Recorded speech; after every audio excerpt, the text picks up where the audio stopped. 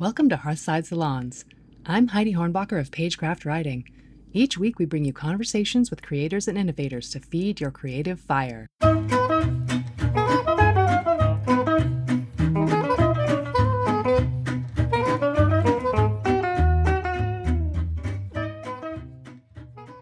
Anyone will tell you Hollywood is a tough business, and it is. This town is full of cynics, charlatans, and sharks, but not many folks talk about the joy to be found here. Mega indie producer, author, and instructor Suzanne Lyons of Snowfall Films has built a career on sharing knowledge, standing up for integrity and kindness, and finding the playfulness in the business. She believes the only place filmmaking drama belongs is on the screen. Today, she shares her biggest mistakes and lessons learned on her path to success. Suzanne had so much great stuff to say, we had to break it into 2 episodes. Here's part 1. Welcome. Thank you, Suzanne. Thank you so much for joining us on Hearthside Salons. I am thrilled to have you. You're welcome. I'm excited to be here. Heidi, yes. I haven't seen you in such a long time. I mean, it was years ago, right? It was years ago. I did your course in indie producing, low budget producing, when it was over at there was a hotel in Burbank. Yeah, I know exactly where you mean, on West Olive Avenue. Yes, and I ran the cameras for you. That was how I paid for the class. I did the cameras for you. It just impressed me so much that you have such a huge depth of knowledge, and that you're just like, your whole thing is sharing it with people. Like, you want other people to be a success too. Yeah. So that's why we're here, right? Yeah. I love it. For each other, especially women, right? Yes. We need more of that. Yeah. Well, so, like, how did you get started? Like, where you grew up in Canada, right? Yeah. In a little village, very tiny little area in northern New Brunswick, kind of close to the Acadian area. French Acadian, yeah. Oh, and very, with a huge family of, 9 kids and stuff like that. Very Irish Catholic. When I was about 7 years old, we had a cinema, a very tiny little cinema, and it was about only about a 2.5 mile walk to get to the ferry boat and then over to watch the oh my goodness cinema. And then we'd have our quarter, my cousin and I, and it was 20 cents to get in and 5 cents to buy the candy. Oh my God. Yeah, it was a while ago. Please try not to do the math here. And one day, one movie, it was a Saturday afternoon matinee, for the kids. And I remember sitting there, and I was watching, because I used to try to sit really close and watch the big screen. I was so, and just in love with it all. And what happened is, it was Sword in the Stone. And I remember when he took the sword out of the stone, I was there. I was on the screen. I was part of it. I was no longer Suzanne. I had no identity. You know what I mean? I was just completely transported to this magnificent world. And it was just like mesmerizing. But I never as a child thought, oh, I have to do that. You know what I mean? But then also, because I had a lot of surgeries, I lived in the hospital a lot between 2 and 12 years old. And we used to, I literally went to a 1-room schoolhouse with big pot belly stove. I'm not kidding. Oh my God. The outhouses were in the back when we're talking minus 40 Celsius. Oh no. 40 Celsius degrees, yeah. But that's the way life was, And then there was a barn where we got the wood to put in the stove and stuff. And we had newsreels, because I never passed any of my grades from 1 to 6. I just failed at all of them. And you still got to go through. It was a country school, because I never paid attention ever. I was daydreaming all the time. And I was always, because I spent so much time, I think, in hospitals, I was trying to escape a lot. And I think that's why I was in love with these newsreels. She would put a big sheet on the wall, the teacher, and show these newsreels, probably from like Cold War time. Yeah. These old newsreels, right? From the 50s. And it was just, once again, I was just like taken to another world. And I think that's what it was that wonderful feeling of being able to escape into a different world. And, that just I was passionate about. So then came grade 12. And back then, this is like 1972. And so the guidance counselor says, what do you want to do? And I said, well, I don't know. I've really thought about it. And she said, well, you're, a young girl. So she said, you got three choices: Oh no, here we go. secretary, Yep. a nurse, or a teacher. And I didn't know any different. No, I mean, we never really, there was no pressure in our family that we had to do one thing or another, even though my sisters had gone to, one was a nurse and the other had gone to university and so on. And I knew I was immature. I was kind of very young too in grade 12. And I said, okay, then I don't know how to type or anything like that. So I'll go to secretarial school. So I went to secretarial school for a year, and then worked for a year. And it was during that working year when I saw people out there more in the world. It was all men. All my bosses were men. And I did a lot of their work for them because Mhm. it was, Yep. I don't want to say anything negative, but and so I thought, oh my God, I'm making $4,000 a year and they're making $16,000 a year. Something's not right with the picture. And so I thought, what was the other thing that she had told me I could do? Oh, I certainly couldn't be a nurse because I spent most of my childhood in a hospital and that was the end of that. But okay, I'll be a teacher. And I loved sharing anyway. I love storytelling all the time. And so that's what I did. I went to university and did like a double, like an arts degree and a teaching degree in drama and English and history. And then it was in my third year there that we opened up a cable network. One of the Montreal stations had, gave us all their old black and white equipment. Oh my And so I God. literally laid the cable in the tunnels of the University of New Brunswick. And it was and all I thought about really were boys, from probably Of 13 course. to that age, right? And so then every Friday and Saturday night, it was okay. What tavern are we going to, or what party in one of the other boys' residences, or whatever. And here I was behind a camera shooting a basketball game. And that was the last I thought about boys for probably the next 2 or 3 years. I fell so in love. I mean, I was so in love with that camera. And I remember shooting that I almost became like crazy obsessed. Like I would shoot. That's all I did every weekend is what needs to be shot. You're a professor and you're going away on vacation. Do you need me to, can I shoot your class? Can I do a football game? Like we were shooting anything. There's only 10 of us, and our local little television station. And I just had the most fun. It was so much fun to be behind the camera. So even though I was only in third year university at the time, I did apply then across Canada to go to broadcasting school. Okay. Film and broadcasting, because I loved it both. I love both. So I did film and broadcasting combined. And then I worked at the TV station in New Brunswick. I got a job back then, and then became a vice president a little too quickly at 29 years old back then. When Wow. no, there wasn't a glass ceiling. That was called a cement ceiling. Oh God.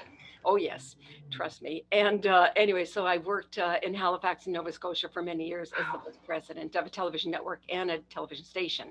And then my husband and I ended up doing Landmark Forum, the forum together. And we kind of talked about it afterwards and said, what is next for us? What's predictable and what's outrageous? And what was predictable I would probably be moving on to my boss's job. Actually, stay at the TV station. Yeah. Yeah. And he was retiring. And then Jim would probably be moving into my job at the time. And we thought it's all good. We love, there's no place on earth like Nova Scotia to this day. It's still our favorite place. And we love the station. We love the people. But we thought it's so predictable. So what's something outrageous? So we sat down and we decided to apply for jobs. We did London in England, Philadelphia, Los Angeles, New York, Chicago, I think. Anyways, 5 or 6 different cities. And we said, whoever gets the first job, that's where we're going. And wow. In Philadelphia. Yeah. So we were going to stay there for a year, which turned out to be 5 years. And then after that, thought, you know what, I think it's time to move out of television and into features. Now you're producing independent film. Yeah. What was your first major breakthrough where you're like, I got it right? Like I'm doing what I'm supposed to be doing. Oh, I see. I think I meant in terms of the mistakes and stuff like that. No, let's talk about the good stuff first, and then we can talk about all the mistakes. I think that's a good question. Oh my God, because there's so many fun moments on set. And one of the ones I remember is being in development on a project with my director and the writer. My director was over at Warner Brothers. So we were having a meeting together. It was just an indie, lower budget kind of type film. Well, at the time that wouldn't have been low budget, like say 10 million. And I remember we were in development and brainstorming ideas to make the script better. It was a family film, great little family film. And I remember walking out of the office afterwards. That was about 2 or 3 hour meeting in development. And I walked out and I was walking to my car and I remember thinking, why don't I feel the ground? Like I couldn't feel the ground. I remember floating to my car. I was so high from that session of development and just the excitement of it all, and it was, I remember, so that's probably one of those aha moments, is like when I knew, yes, I chose the right thing. I love it. Well, and you have such an incredible track record. You've worked with so many huge names. You've gotten distribution through all the best like places. You've won BAFTAs. You've won like all this, all these. So you've got all this acknowledgement from the universe that you're doing the right thing, right? Right. At a certain point, you turn around and you're like, I'm going to now teach. I'm going to share what I know, which is thank goodness for the rest of us that you did. And so what, like, as you're seeing other young producers coming up and as you're teaching and as you're working with producers, what are some of the common mistakes that you see, or what are... There's a lot. And I'm not going to name names or anything like Fair that. enough. Any trouble. Nor would I ask you to. No. But it's some of the mistakes that I made early on, I'm seeing people doing today, which is why I think I wrote the first book. I mean, my book on indie film producing is the first book on indie film producing that came out. It's almost like you wish that you could force people to read it, somehow, like... I haven't come up with a way to do it yet, but because there's people that I'm working with over these years. I'll just take one of my students, for example. She wasn't a student in the indie class. She was a flash forward student. And so she called from France, from Cannes, one day in May, many, many years ago, was crying. And I said, what's the problem? And she said, oh my God, she said, Suzanne, she said, the sales agent loves my movie. They love my movie. And they just asked for, they gave me this sheet of these delivery items, and I'm thinking, well, oh my God, that's fantastic. Good for you. And she said, well, no, she said, they want the chain of title. And I said, well, of course they want the chain of title. That's the first thing, first thing on the delivery list, right? And she said, I don't have a chain of title. And I went, what? Because I never like to make people wrong and I never scream and yell ever. But my God, did I want to scream and yell. I just said, why isn't there a chain of title? And she said, well, I really didn't, know too much about it. And then she said, when I just called my writer, because it was a couple years later, obviously. Yeah. She said, to say, I need you to do the copyright agreement kind of thing as part of she didn't even have an option, let alone any attachments to it. And she said, turns out that she and the director had never got along and they hate each other now. And he said to her, she's saying, the movie can burn in hell for all I care. Oh no. Yes, exactly. Those were the exact words. And I couldn't even feel what I like to have been able to feel compassion for this girl. Well, no. Actually, I never felt compassion. I was just trying to think, could I have even conjured it up and pretended? No, I had no compassion. I had no sympathy. I had nothing, because I remember thinking, you don't get the right to play that game. It was a $300,000 movie, or at least, no, I think it might've been more, to be honest. And it was not her visa. She didn't use her own visas. She used investors' money. That's when I sometimes I say to people, if it's your own visa, hell, I don't care. You can flush your own money down a toilet, but don't flush other people's money down a toilet. I know. So that's what made me crazy, is she did not have the right to not get educated. There's another gal I worked with who was a writer, did tons of writing classes. And then she decided, because she was optioning a book, she wanted to be a producer because she was going to have to pay for the option on this book. Well, it was an expensive option, but the deal that she did with the person who helped with the development money for that, the person, the author itself, I mean, the deal, in other words, the movie may never get made, is what I'm trying to say. Because the deals are so bad that I'm trying to help her kind of redo those deals in a way. if it's possible, and it's heartbreaking. But things like, and I remember saying, did you take writing classes when you were learning to write? Absolutely, tons and tons of. Did you take any producing classes? Well, no. Why would I need producing classes? How hard can it be, Suzanne? Yeah, exactly. Let me think of another one. Is well, me. Do you want me to share a couple? Sure, yeah. What did you do wrong? How did you learn your hard lessons? Oh my God. Do you have about 6 or 7 hours, Heidi? We can make this a series. It's a series. That's right. Not a limited series. No, like a full 18 episode series, like the old days. Anyways, so my first one of my movies, not the first, but one of the films, I did not take responsibility. I used to teach classes in this kind of stuff, responsibility. And I never, you know, it's funny because I remember I used to teach classes on responsibility. It was 10 sessions. And I'm thinking, 10 sessions, people will get what the distinction is, what that word means. No, I think you almost need years, to get the distinction responsibility. I used to teach it. I thought I had it and I didn't. In the early days, I thought that everybody knew more than I did because they were here longer or they had done something, right, that in the industry or whatever, even if it wasn't producing. So I used to relinquish my power. In other words, I would let myself off the hook many times. And I like, for example, just to take an example of a contract with a writer. Turned out I never read the contract. Oh, I never read it because why would I? The attorney obviously knows more than I do, right? So therefore, why would I read it? Why would I even question him? Why would I read the option agreement? What was not in that option agreement was a section on the transfer, the copyright transfer. Okay. Okay. A lot of times it isn't in there. A lot of times there's a separate page that's called a short form assignment, which is it's only a paragraph, but it's only about the transfer. So it's the first day of principal photography on a very expensive movie. And I'm in a different, I'm not in America, not North America.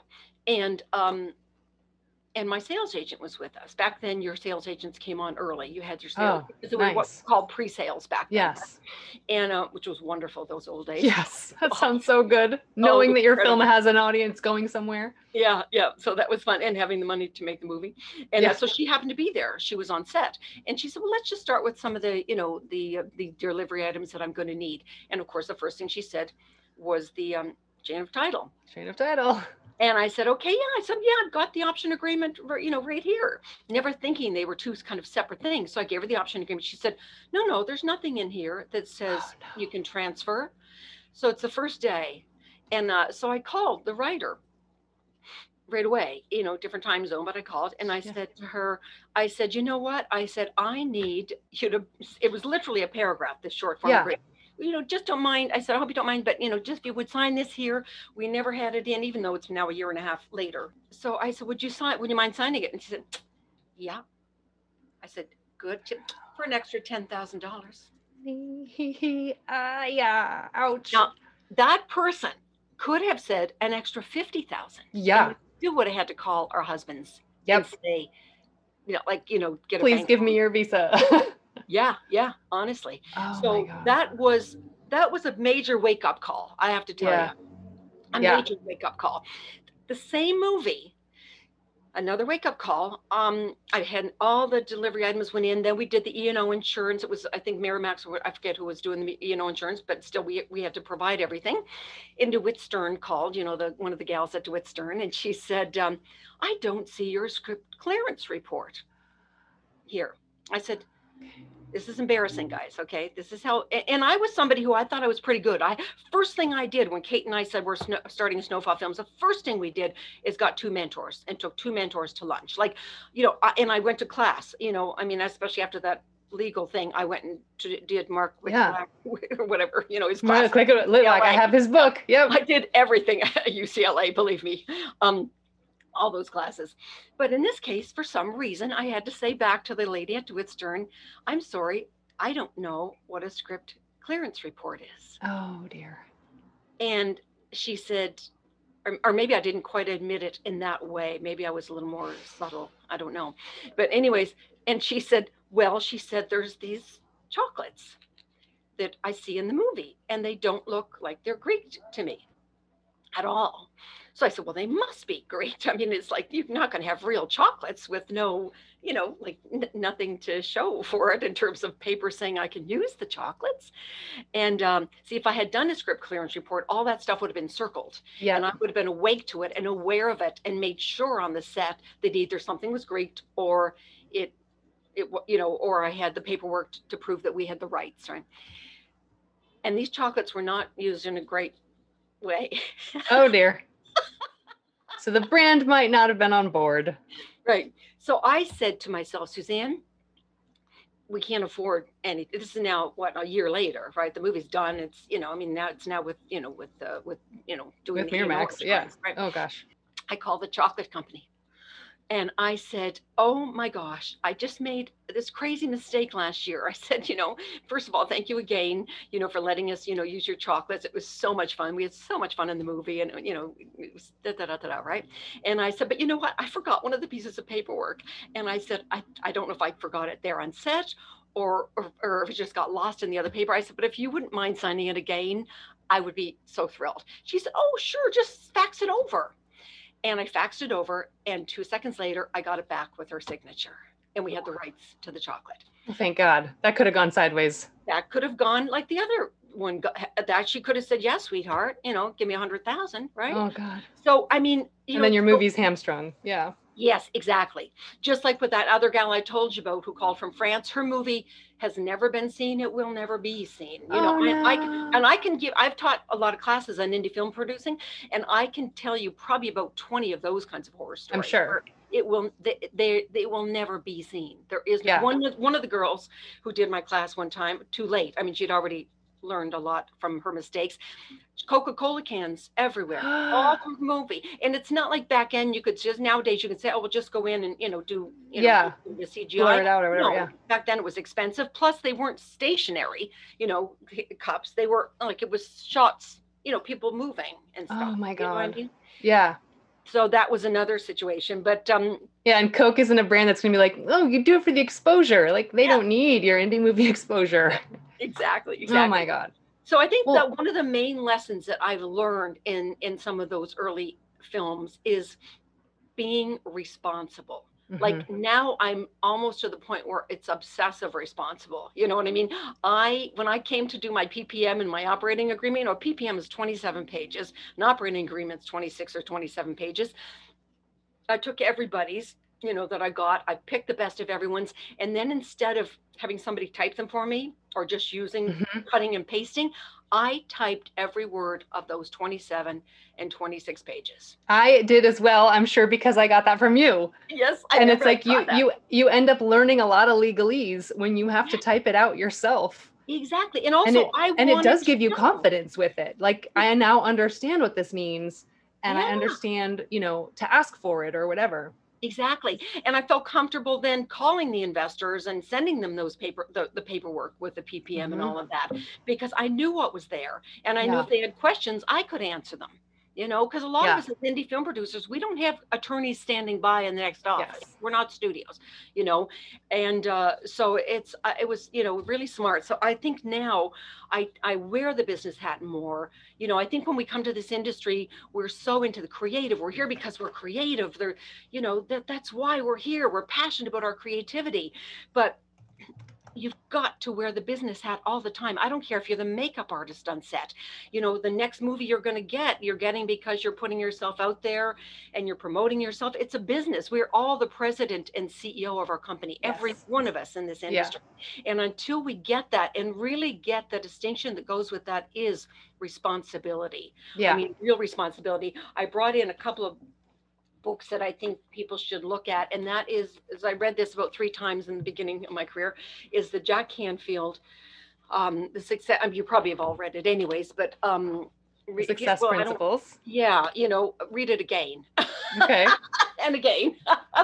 And then of course this one. I'm sure you've all read this too. Wait, I can't see it. Napoleon Think Hill. and Grow Rich by Napoleon Hill. extremely important. Because it is a lot about your mindset and creating, because the buck stops with us. And also for me as a producer, it's like, it's my job to create the vibe of set, the intention of like, this is going to be the kind of set where people are listened to and their input is valued and people aren't going to be disrespected or stomped on. It's like that comes from the producer. That's right. And that's the other thing I was going to get into. From leadership comes from responsibility comes leadership. The other book I couldn't find because I lent it to somebody, and I bet you all have read this one, is Creativity Inc. Is everybody aware of that one? That I've done twice. I did the audio version in my car, and then I read the book. And it's Ed Catmull. You know Ed Catmull. Okay. For Pixar yes. And so on. I would say that might even come before the other two books, to be honest. That's probably number one in terms of, I think it's like a must read, you know, for every producer and probably everybody in the industry, certainly producers and probably writers as well. It's absolutely fascinating in terms of his whole take on responsibility and leadership. And that kind of brings us into leadership too. I don't know if any of you read my blogs on my site, SuzanneLyons.net. I've got a thing you can hit on blogs, and there's 25 blogs that I've written over the past couple of years. And there's 2 of them. So there's 20 different tips on or distinctions on leadership and just how important it is. And I can share a little bit about some of that in terms of some of the things that I did right. Yeah, I mean, because that's the next thing I was going to ask was qualities of a good producer. Like, what makes a good producer? Because what I remember really taking away from Flash Forward with you was your network is bigger than you think it is, and start looking at who's around you and what they bring to the table and what you might ask them for. And you know, it's a list. It's a to-do list. It's about being prepared. It's about knowing all these pieces. You have to know the moving parts in every aspect, all the teams, all the departments, and all the post and distribution and festival and all that stuff and the budget. Like, it all comes down to you. But it's lists. Like, as long you can manage it, you just have to know the steps that need to be done. Right. And it's not mysterious. And you don't need to get educated in all those things. I don't know how to do a budget, nor do I want to, nor do I ever want to know how to do a budget, but I know how to read a budget. Yeah. I took, I can't remember who it was back then. Bordiga, I think was his name, or something like that. I took his budget class. It was 1-day class, 1 full day, and then the board class, you know, and how to do the day out of days. And I took that class. So, but I didn't master it. I'm not a line producer. I don't have to know all the details. But you know enough to know that the line producer is doing a good job. Exactly. Just to be aware of all of that stuff. Yeah. Absolutely. I think to talk to you about some of the good stuff, I think there's still some mistakes that might come up in that. Like, for example, when you're choosing your director and your line producer, it's really important that you're on the same wavelength. There was one point that we made a wrong decision. And here's the interesting thing, to go right back to the word responsibility and leadership again, is Kate and I had lunch with him.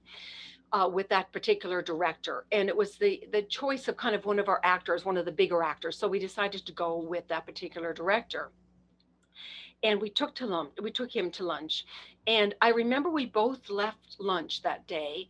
And I said to Kate, how do you feel? And she said, not good. And she said, Suzanne, how do you feel? And I said, I feel sick to my stomach, and it wasn't the food. Oh, no. So we had a gut response. We had an intuition, you know, it's called, right? An intuition telling us something's not okay. Yeah. And when something's not okay that early in the game, we're talking early, and this was like, I didn't even sign the deal yet. It only gets worse. Yeah. But we both ignored it. We both said, no, you know what? It's okay. It'll be okay. Yep. It'll get better. It'll be fine. He'll be fine. I spent every day, Kate and I, with no money, if we had no money, actually, and picking up treats in the morning to take to set because he screamed and yelled every single day with language. And I speak like a sailor, I swear to God.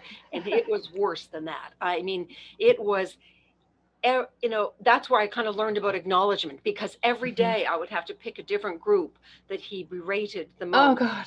And acknowledge them and apologize on, you know, from Kate and I on you know, their behalf and his behalf and so on. So I really learned to acknowledge a lot, which is going to be the flip side that I learned, you know, is that follow your gut, follow your instincts. They're going to be right every time. I promise it only Yes. got worse. And a few times that I've done it since, same thing happened, you know? Oh, so I had a flash of, I had to talk the caterers out of leaving when they were horribly abused by a director. And I had to convince them to please not leave because we didn't have any more money to hire any more caterers and, you know, Yeah. cleaning up after an angry director. And Yeah, I've done that too. And right when I was taking Flash Forward with you, we had that experience where we were putting together a teaser for this adventure, but these 4 young girls, high school age girls. So it was very important that it was female centric, and this was back before all the conversations that we're having now about, you know, Me Too and perception and perspective and the male gaze versus the female gaze and all that. And we hired this guy who we thought was going to be a great director, and he came in and he wanted to do these promo shots of our young lead, and he put her kind of up on a ladder, and he was taking upskirt shots because it looked so powerful that she was up high and looking. And my friend and I both looked at each other, my producer, and we were like, this is all wrong. Like, we cannot let him direct this project. He will ruin all the female empowerment so we knew we had to get a female director first of all. But, you know, it's just like knowing that you're just wrong wavelength. Yeah. But yet a lot of the time, you know, if say I'm one of the movies, I did somebody a favor and I let him come and work on the film in a kind of a fairly big job. And because something was happening personally and I just wanted to do the favor, and my life was hell for about 3 or 4 months. Hell. I have a friend who is a B-level, not A-level director, but he does fine. And he got stuck with a lead actress because she came with the financing, even though everyone knew she was wrong for the part. Wow. And to this day, the movie was a huge flop because she had 0 charisma, and they had to basically cut around the love story, which was supposed to be the A story of the plot. They had to make it the B story and make a different story, the A story, to try to salvage. And he was just like, why did I say yes to that financing? Yeah. Because it's like, well, do you want the movie made or do you want it made right? Yeah. Interesting. I just thought of something else, Heidi, as you were saying that too. And that is, who are you being that also, and I'm thinking of myself in that lunch, you know, that I was not being more conscious of my intuition and my gut response, but also there's times when I'm not in great shape, let's say, and I attract those people into my life, you know, like whatever wavelength I might happen to be on. Maybe I'm stressed because we're still looking for the funding and we're getting closer to the film or whatever. So who am I attracting? Like, is that maybe when I'm making some wrong decisions? So that would be kind of something to look at too. Yeah. I had coffee with an actress about 3 months ago up in Toronto. And she was just sharing with me about how on the way, on the hour-long drive to get to me, you know, people were giving her the finger on the highway and somebody was beeping. And she said, I didn't know what I did wrong and I didn't do anything. And she was like defending whatever, you know, she was doing. And I remember thinking, it's probably the way she got out of bed. You know what I mean? Yeah. Like, who was she being that day that she was attracting those kind of people into her life? So that's another level, another cut at responsibility. It always comes back to me. I would love to scream and yell at people and blame people even when it is their fault, but every time as the producer, it's always got to come back to me. Nobody else is to blame but me. Just same thing with that attorney I was mentioning. Would I love to scream and yell at him? Absolutely. But I never read it and I never even asked about it. Same thing with the partners I worked at one time. They did the director's agreement on a project and I was doing the writer's agreement. And I thought, well, they know what they're doing, even though we were all fairly new. I don't need to read it. Well, do you know that in that director's agreement, he was getting a writing credit, even though Kate and I had already said sole writer to, lawsuit, major lawsuit. Oh God. And as a writer, that just hurts my heart so much. Now we fixed, you know, we cleaned it up. We got on the phone. Kate and I it's the other thing I want to get to too is communication, but we were able to clean it up. It wasn't easy. This conversation with these two people was not easy because when people get a little crazy, they get entrenched, you know? But we had to save this situation, so we Oh just my God. we talked them down off that ledge, and everybody was fine, and we all fell back in love. But it was touch and go, and that was a $250,000 lawsuit. Oh God. Yeah. And it was avoidable. It was so avoidable. Yeah. And that's the thing is, even though we were fine, it was disappeared a week later, but it still cost the 5,000. You still have, the minute you get a lawsuit, you have to bring on, this back then and probably more now, the attorney. Yeah. Each go in between, and that was 5,000. So anytime, so you think, oh well, that might happen, but if it happens, that's money that's out of now your pocket. It's a year later, or whatever. Yeah. So just things like that. The other thing I want to point to is generosity and abundance. I notice why a lot of people don't get things done is because they stand in scarcity. And this industry, not that I want to berate the unions at all, because they do have a lot of wonderful aspects, but they were originated, from a time when there was the us against them, the unions in the 1940s and so on. And so there's still that philosophy going on within the unions. It's like an us against them, sort of thing, or I better get it before you do, or there's not enoughness or whatever. So we have to really be careful, because I noticed that a lot with the students, because I probably worked with about 15,000 of you guys over the years since 1993, right? Wow. So, I mean, that was all the Flash Forward stuff. But Yeah. what I noticed is that, when people get their foot nailed to the floor like that, it's hard to break that habit, break that thinking. That's why Flash Forward was 30 days, so you could break the various habits, right? Not that we told you guys that at the time. And but it's coming from it's the same thing you were just talking about. Are your decisions coming from fear, or are they coming from, confidence and like being a good leader? Exactly. So you want to, and it doesn't come easy. A lot of time you are worried, is somebody else going to get the money for their movie and I don't get it from mine because they're going to the same investor as that, and like my husband always says, nobody can ever take away something that's yours. So if you're standing in that it's yours, it's yours. And so what Kate and I did early on, when we became partners, and I was going to start with that today too, in terms of being partners, is make sure you are on the same page.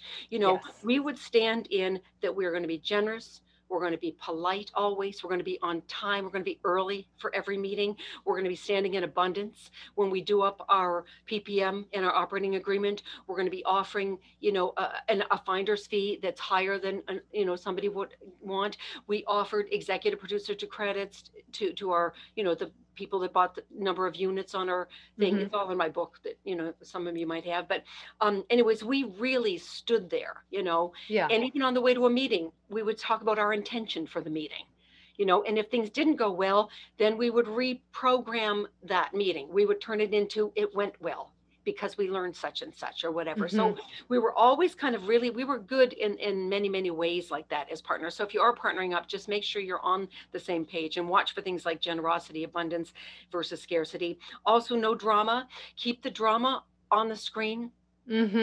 A friend of ours, is going through a rough time because the producers on the movie are not great, in terms of communicating, and it's just in many, many, many ways.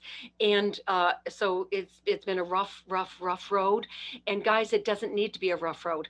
This is supposed to be fun. We are here to provide joy, entertainment, escape, make people laugh. We are here in the most magnificent industry in the world, and we get to make a difference. We get to have, creative, consciousness, where we can tell a story that empowers people. We can turn things around. We can look what we're doing with diversity. I'm watching old movies right now, and when I see some of the way that people are portrayed, it's heartbreaking compared to what's happening now. So we get to look at the Big Bang Theory in Australia alone. I'm going to get the statistics wrong. It's worth kind of looking them up. Little girls, went after watching that and seeing the science. The girl with science, just like with the X-Files, with little girls are going into STEM, and oh my God. Scully was a huge role model. That's exactly right. If we see it, we believe we can be it. That's right. So we have that power, and that's why you've we can't take it lightly. We've Yes. got to be really standing for, I'm going to get emotional over this one, Oh, but I mean, it's just so important. And I don't think yes. we realize how much fun and joy we can bring Yes. and the change that we can create on the planet and the difference we can make. So, that's one of the other things I wanted to say. The other thing is communication. You Yeah. have to master the art of communication and the art of listening. It's Yeah. so important. Another thing is get a mentor. And certainly wear the business hat all the time. I know that you guys want to ask questions, so I don't want to go to, I have so much. Oh, and the timeline, please, for God's sakes, the minute you Yes. take on a movie, do your timeline. Otherwise, it's taking yourself off the hook. You're like putting your ship out there in the water with no rudder, and you will drift and drift and drift. So the minute you say, I'm going to produce a movie, put the rudder on the ship, send it off. And the first way to do that is create a timeline and Yes. put your friggin' ass on the line. You know what I mean? Yep. If you've just signed the option agreement, say, okay, this movie will, I will be at the American Film Market or the Cannes, festival or whatever, of November of 2021 or 2022 or whatever. Like, Yeah. and then back time the whole thing. Otherwise, you will be drifting. And, and I know so many people who have got so much intelligence and so many ways to make things happen in this industry, and they never have because they never put their ass on the line. Let's see. They And it's, never- yeah, it's accountability, making yourself accountable. Exactly. And And we have teams, like Jill and I, who's on here today, she, there's 1, 2, 3, 5 of us on a team, and we talk twice a month on the 1st and the 15th of the month. And then before I was part of their team, I was part of another team where we used to meet at Arts Deli in Studio City. For 4 years, I was part of that team. There was 6 of us, and we would divide it up. No complaining. That's the other thing. No complaining ever as a producer. You don't get the right ever to complain. Yeah. And we would just say, here's what my goal is for the next 3 months. Here's my quarterly. Here's what I need. Here's what I don't need. Here's what my promises are. Here's what my commitments are, things like that. And I remember I was teaching a class in Santa Fe, or I forget. Yeah, Santa Fe. And they teamed me up with David Valdez, who, used to run Clint Eastwood. Yeah. Oh, okay. And then we're in Santa Fe, and I'm talking to them, the students. It was writers and producers, I believe.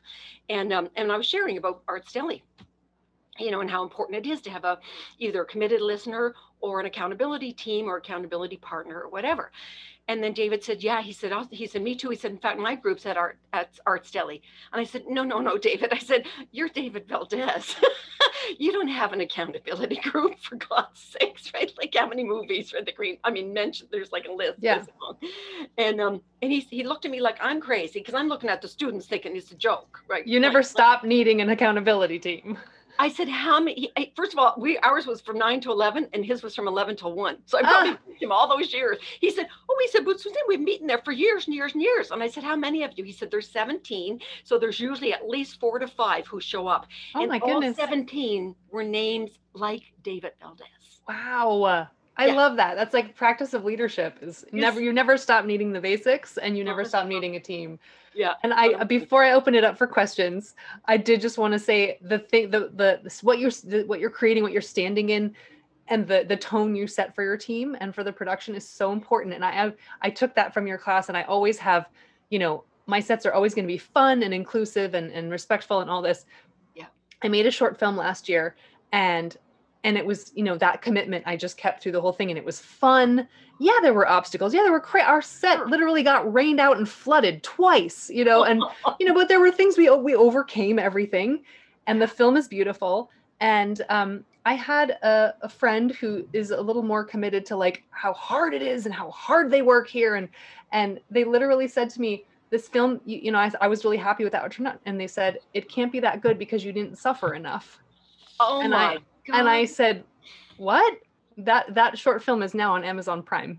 So I'm just like, I'm sorry. I'm not buying into that. I need to suffer for my art to be good. So no, that's why that symbol of that pushing I remember I was in an organization, I can't remember, it was one of the hit ones here in LA, where their logo was pushing the rock, up the hill. Yes. And I'm thinking, sweetheart, I'm doing nothing but watching it roll on down. You know what I mean? Jump into the flow. There's a good exercise though, because all that person was saying though, Heidi, is that they were scared. Yeah. That's very That's apparent all to me. it is. Yeah, So- it really was. So in terms of having some compassion, all it was is they were scared. They needed to get themselves off the hook. They didn't even know that they were trying to get themselves off the hook. That's how scared they were. So what I would do for an exercise for that though, because we're all there, you know, and I still do it in the flash forward. I think it was flash forward. I can't remember which course it was, where we had to do one of the exercises, guys, was to do a list every day of any conversation that came to your mind that was a conversation that stopped you. Okay. And there's many. And every day people had to write them out. In fact, it was right in the flash forward binder. And I have since used it in other classes. And what happens after a while is you see that it's the same thing, you know, because our 90% of our thoughts that we're having today, just so you know, 90% of them are the same thoughts you had yesterday. It's been programmed. What a waste of time. Very little. Yeah. So mindfulness is an ongoing, mastery thing that we'll have to do for the rest of our lives. But all I'm just saying is that you just want to be, really, really, really conscious of what are those conversations. And one of the ways to do that is to start making a list every day. And after a while, because I remember in Flash Forward, people were almost crying when they had to, when I mentioned they have to do it, because they didn't want, first of all, you don't want to face it. But the more you write them out every day, the more by about the end of the week, you'll start laughing. You'll go, oh my God, it's that one again. I don't believe it. I didn't want to, oh my God. And you'll literally start to laugh at yourself. And then you can start breaking those habits because you'll start to see them. Observation is the most important thing. And the more you start observing yourself like this, the more you can wake up from that. And it's not like a make wrong, not like, oh, Suzanne, that's one of my weaknesses and you're pointing at it. No, I'm saying I did a whole blog on turning your weaknesses into strengths. I think it's a good thing. I look every day for my weaknesses so that I can turn them around. I think that's the fun. That's why we're put on planet Earth. That's why we're here, for growth, joy, happiness, period. And amen. Growth, but that's what it's all about. So growth means that, and that's why sharing is so fun. And from a selfish point of view, what's so great about sharing and teaching and, and all of that sort of thing is that it literally improves your own immune system. The more you share, the more that you learn, and then you share what you learn. 1,300 new cells form in my brain when I learned something. The next day they have dissolved unless I share what I've learned. Then they double. Oh my goodness. That must be why I love teaching. It makes my brain bigger. It makes your brain, literally. And not just that, but it literally impacts the chemicals in such a way that your immune system is improved by about 50%. Oh, that's unbelievable. Amazing. Unbelievable. Yeah. Next time on Hearthside Salons, part 2 of our conversation with Suzanne Lyons. We open up to audience questions, and Suzanne does deep coaching dives on finding mentors, leveling the playing field, creating your 25-year film business plan, and finding investors. Special thanks to our graphic and sonic designer, Joel Harris. Our theme music is by Lachey Swing. For more on our script coaching, online concept-to-pages screenwriting courses, and writing retreats in Italy, again someday, or to be part of our live recording audience, visit us at pagecraftwriting.com. at PagecraftWriting on Instagram, and at PagecraftWrite on Twitter. I'm Heidi from Pagecraft. Thanks for listening and stay well.